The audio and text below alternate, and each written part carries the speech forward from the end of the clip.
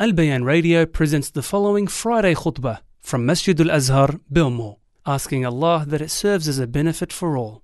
إن الحمد لله نحمده ونستعينه ونستغفره ونعوذ بالله من شرور أنفسنا وسيئات أعمالنا من يهده الله فلا مضل له ومن يضلل فلا هادي له وأشهد أن لا إله إلا الله وحده لا شريك له وأشهد أن محمدا عبده ورسوله أرسله الله رحمة للعالمين هاديا ومبشرا ونذيرا وداعيا إلى الله بإذنه وسراجا منيرا.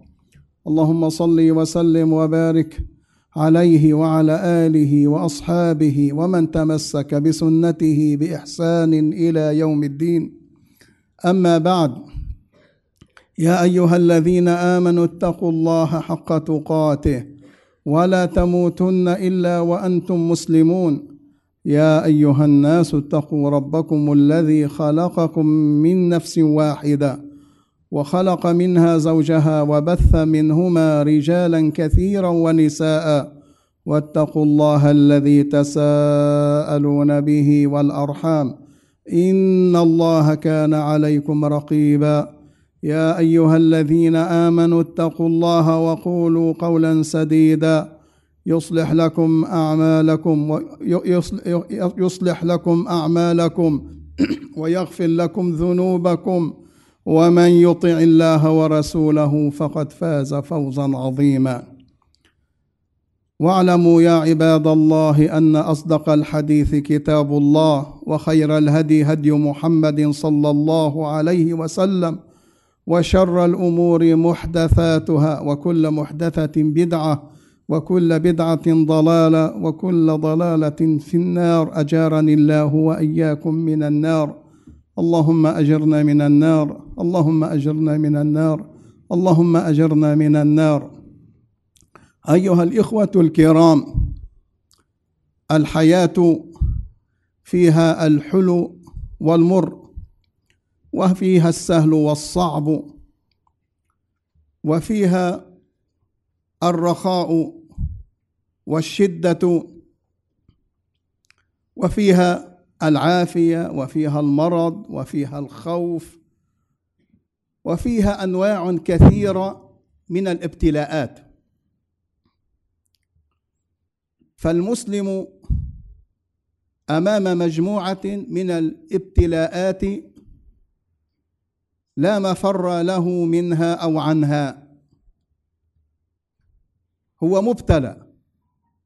لذلك يجب أن يهيئ نفسه لمواجهة ودفع أي نوع من أنواع الابتلاء إذا ما ابتلي بشيء منها، وهو لا بد أنه سيبتلى بنوع من أنواع الابتلاء. الابتلاء أيها الإخوة، أو هذه الابتلاءات قد تكون سببا في ثباته وتكفير سيئاته ورفع درجاته وزيادة إيمانه، وقد تكون سببا في انتكاسته وتراجعه، وربما تكون سببا بإعراضه عن دين الله عز وجل. فأنت أيها المسلم أمام هذا الواقع، ولا تنسى من أنواع الابتلاءات ما ابتلينا به من أصناف الأعداء، ابتداء من نفسك كالنفس الأمارة بالسوء، أعداؤنا من الإنس والجن، الشهوات، الأهواء. فإذا لم يتحصن المسلم بما يكون سببا في حفظ دينه سينزلق في هاوية المهالك. لذلك لا بد أن تلجأ إلى الله عز وجل، أن تعتصم بحبل الله، أن تتمسك بكتاب الله وسنة رسول الله صلى الله عليه وسلم إيمانا بقلبك وعملا بجوارحك، أن تعيش الإسلام ظاهرا وباطنا بصدق وإخلاص، وأن تكثر من التوبة والاستغفار والذكر، فإياك ثم إياك أن تنقطع عن الذكر، فأنت في كل لحظة يا عبد الله في مقام تذكر فيه الله، حتى في أصعب المواقف، كما قال الله عز وجل: يا أيها الذين آمنوا إذا لقيتم فئة فاثبتوا واذكروا الله كثيرا لعلكم تفلحون، أي كي تفلحون إن أردتم الفلاح حتى في مثل هذه المواقع والمواضع الشديدة الصعبة التي فيها القتل. أمرنا أن نذكر الله كثيرا حتى في مثل هذه الأمور، تحت بريق السيوف والقاذفات والطائرات وشدة القصف، ينبغي للمسلم أن يذكر الله كثيرا. ومعنى ذلك أن المسلم حتى في أصعب وأشد الظروف لا يغفل عن ذكر الله عز وجل. فكيف في الرخاء يكون أشد ذكرا لله عز وجل، فهو يتزود في الرخاء لأيام الشدة، فلا ينقطع عن ذكر الله عز وجل. قال صلى الله عليه وسلم: سيأتي على الناس زمان الصابر فيهم على دينه، الصابر فيهم على دينه كالقابض على الجمر. تصوروا هذا الواقع الذي يكون فيه الناس. قال أهل العلم رحمهم الله: وذلك لكثرة الفساد. وانظروا، الفساد أحاط بنا من كل جانب، بل نحن نسبح في بحر الفساد. لكثرة الفساد والفتن والمغريات وقلة الأعوان وتسلط الأعداء ومهاجمتهم، كما يحصل لأهلنا وإخواننا في غزة، وكما هو واقعنا في باب الفساد والشر والفتن والشهوات وغير ذلك فيما نعيشه. هذا كله يدل على ماذا؟ أننا في أيام صعبة. المتمسك بدينه كالقابض على الجمر. قد يكون الأمر أصعب، نعم قد يكون الأمر أصعب وأشد. نسأل الله لنا ولكم الثبات على الدين. وتسلط الأعداء ومهاجمتهم، وما نراه اليوم من تسلط الأعداء ومهاجمتهم، وبالمقابل تخاذل الإخوان، التخاذل.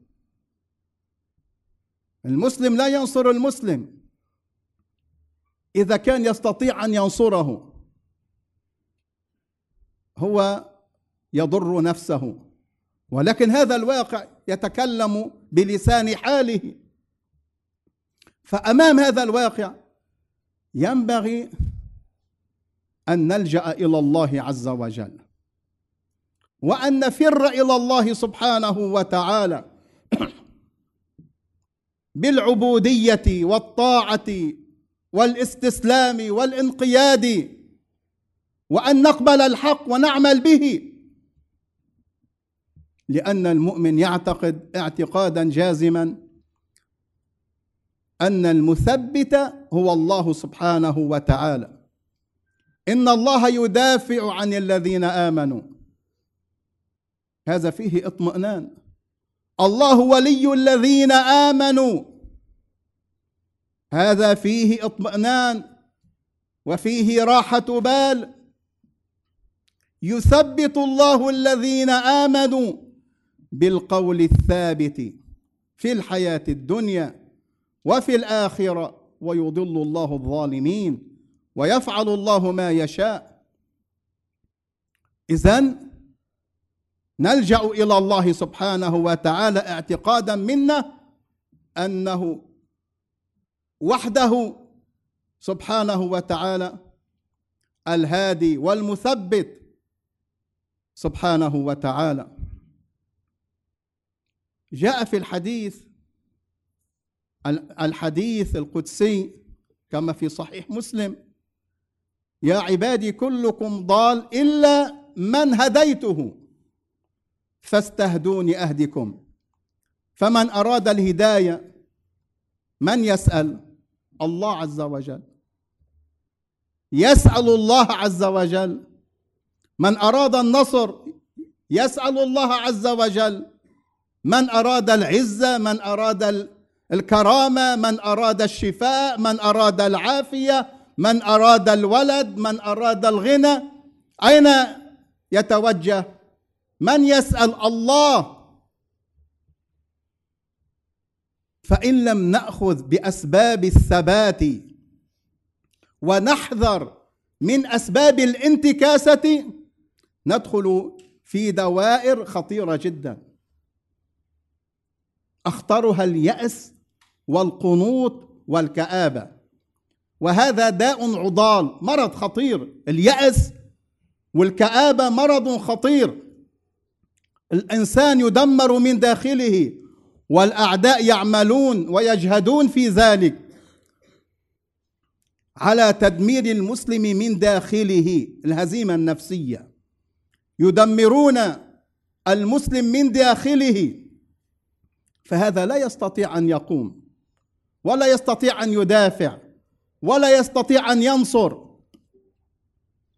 فهذا داء عضال، وهو من المهالك وأيضا مبتغى الشيطان. أيها الإخوة، دائما تذكروا وتذاكروا عندما تقرؤون في كتاب الله عز وجل وفي مجالسكم، تذكروا ما قاله يعقوب عليه السلام لبنيه: يا بني اذهبوا فتحسسوا من يوسف وأخيه ولا تيأسوا من روح الله إنه لا ييأس من روح الله إلا القوم من؟ الكافرين. لا تيأس مع الله، لا تيأس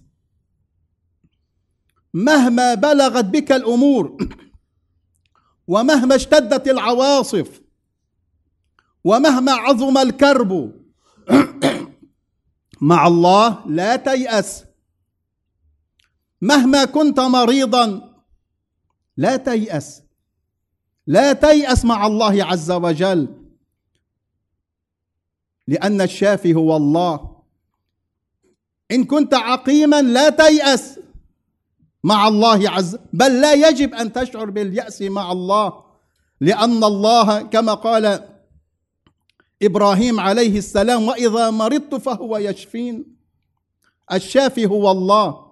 لا تيأس من الشفاء، لا تيأس من الولد. الوهاب هو الله، فما عليك إلا أن تلجأ إلى الله وأن تدعو الله عز وجل لنفسك ولإخوانك ولأمتك. المؤمن لا يعرف اليأس. المهم أن تدعو الله وأنت موقن بالإجابة، وأن تكثر من الإلحاح على الله عز وجل، فإياك أن تيأس. الله مجيب الدعاء وحده سبحانه وتعالى. وإذا سألك عبادي عني فإني قريب. الله ليس بعيدا، هو قريب منك. فادعوا الله واسأل الله عز وجل. أجيب دعوة الداعي إذا دعان. وتأمل ما قاله زكريا عليه السلام. هنالك دعا زكريا ربه قال رب هب لي من لدنك ذرية طيبة. وانظروا إلى جمال هاتين الكلمتين. ماذا قال زكريا؟ إنك سميع الدعاء. ما أجملها من كلمات. عندما ترفع يديك، عندما ترفع يديك متضرعا سائلا ربك، حاول أن تعيش هذه الكلمات في نفسك. إنك يا الله سميع الدعاء، يسمع كلامك، يسمع شكواك، يسمع حاجتك.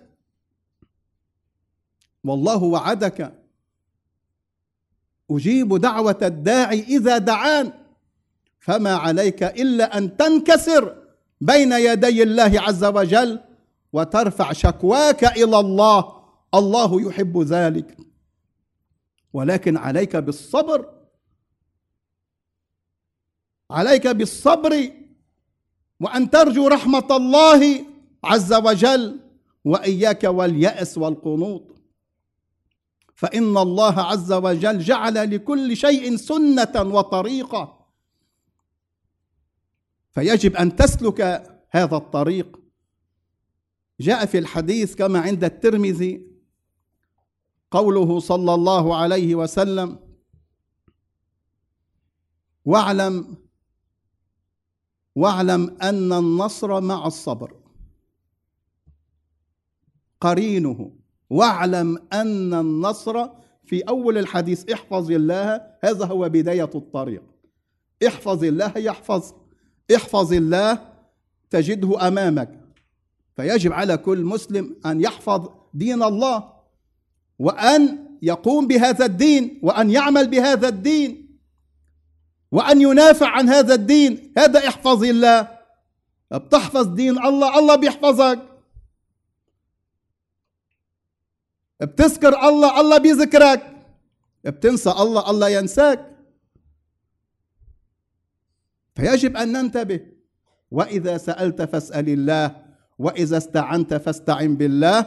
واعلم في آخر الحديث: واعلم أن النصر مع الصبر، وأن الفرج مع الكرب، وأن مع العسر يسرا، ولكن إياك أن تيأس وتقنط من رحمة الله. أقول ما تسمعون وأستغفر الله لي ولكم فاستغفروه إنه هو الغفور الرحيم.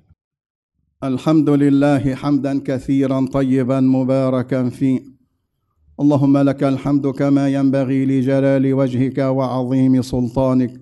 وأشهد أن لا إله إلا الله وحده لا شريك له، وأشهد أن محمدا عبده ورسوله. اللهم صل وسلم وبارك عليه وعلى آله وأصحابه أجمعين. يقول الله عز وجل: ولا تفسدوا في الأرض بعد إصلاحها وادعوه خوفا وطمعا.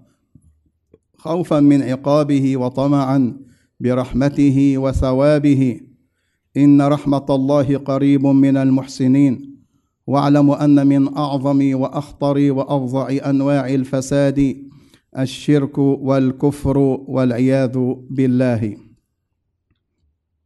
وما يحصل لأهلنا وإخواننا في فلسطين عموما وفي غزة خصوصا هو من البلاء الشديد، ولكن المسلم لا ييأس ولا يقنط من رحمة الله عز وجل، وأن هذا البلاء نسأل الله عز وجل أن يجعله رفعة لدرجاتهم وتكفيرا لسيئاتهم وزيادة في إيمانهم وسببا من أسباب النصر والتمكين. فلا تنظروا إلى هذا البلاء ولو كان شديدا مؤلما محزنا من زاوية اليأس والقنوط، فهذا يوصل إلى الإحباط، وهذا ما يريده الأعداء. ولكن المسلم ينظر على شدة ورغم هذا الألم والوجع أنه خير لهذه الأمة عموما، وهو خير لأهل فلسطين وغزة خصوصا. فلا يأس. يقول ابن الجوزي رحمه الله: إياك أن تستطيل زمن البلاء. تقول والله البلاء طول، الحرب طولت، ومتى تنتهي؟ وممكن شهر وممكن أكثر. فإياك أن تستطيل زمن البلاء، سواء كان حربا أو فقرا أو مرضا أو وجعا إلى آخره. لا تستطيل زمن البلاء وتضجر من كثرة الدعاء، لأنه هذا بيحصل عند بعض الناس، يستطيل ييأس بيترك الدعاء. ماذا هنا؟ هزم نفسه بنفسه، هو أخذ بأسباب الهزيمة. يقول: فإنك مبتلى بالبلاء أو بأي أنواع من البلاء، مبتلى بالبلاء متعبد بالصبر والدعاء، فلا تيأس من روح الله وأكثر من الدعاء. فأكثروا من الدعاء لأنفسكم ولإخوانكم في فلسطين وغزة ولعموم المسلمين. اللهم صل وسلم وبارك على محمد وعلى آله وأصحابه أجمعين، وأقم الصلاة.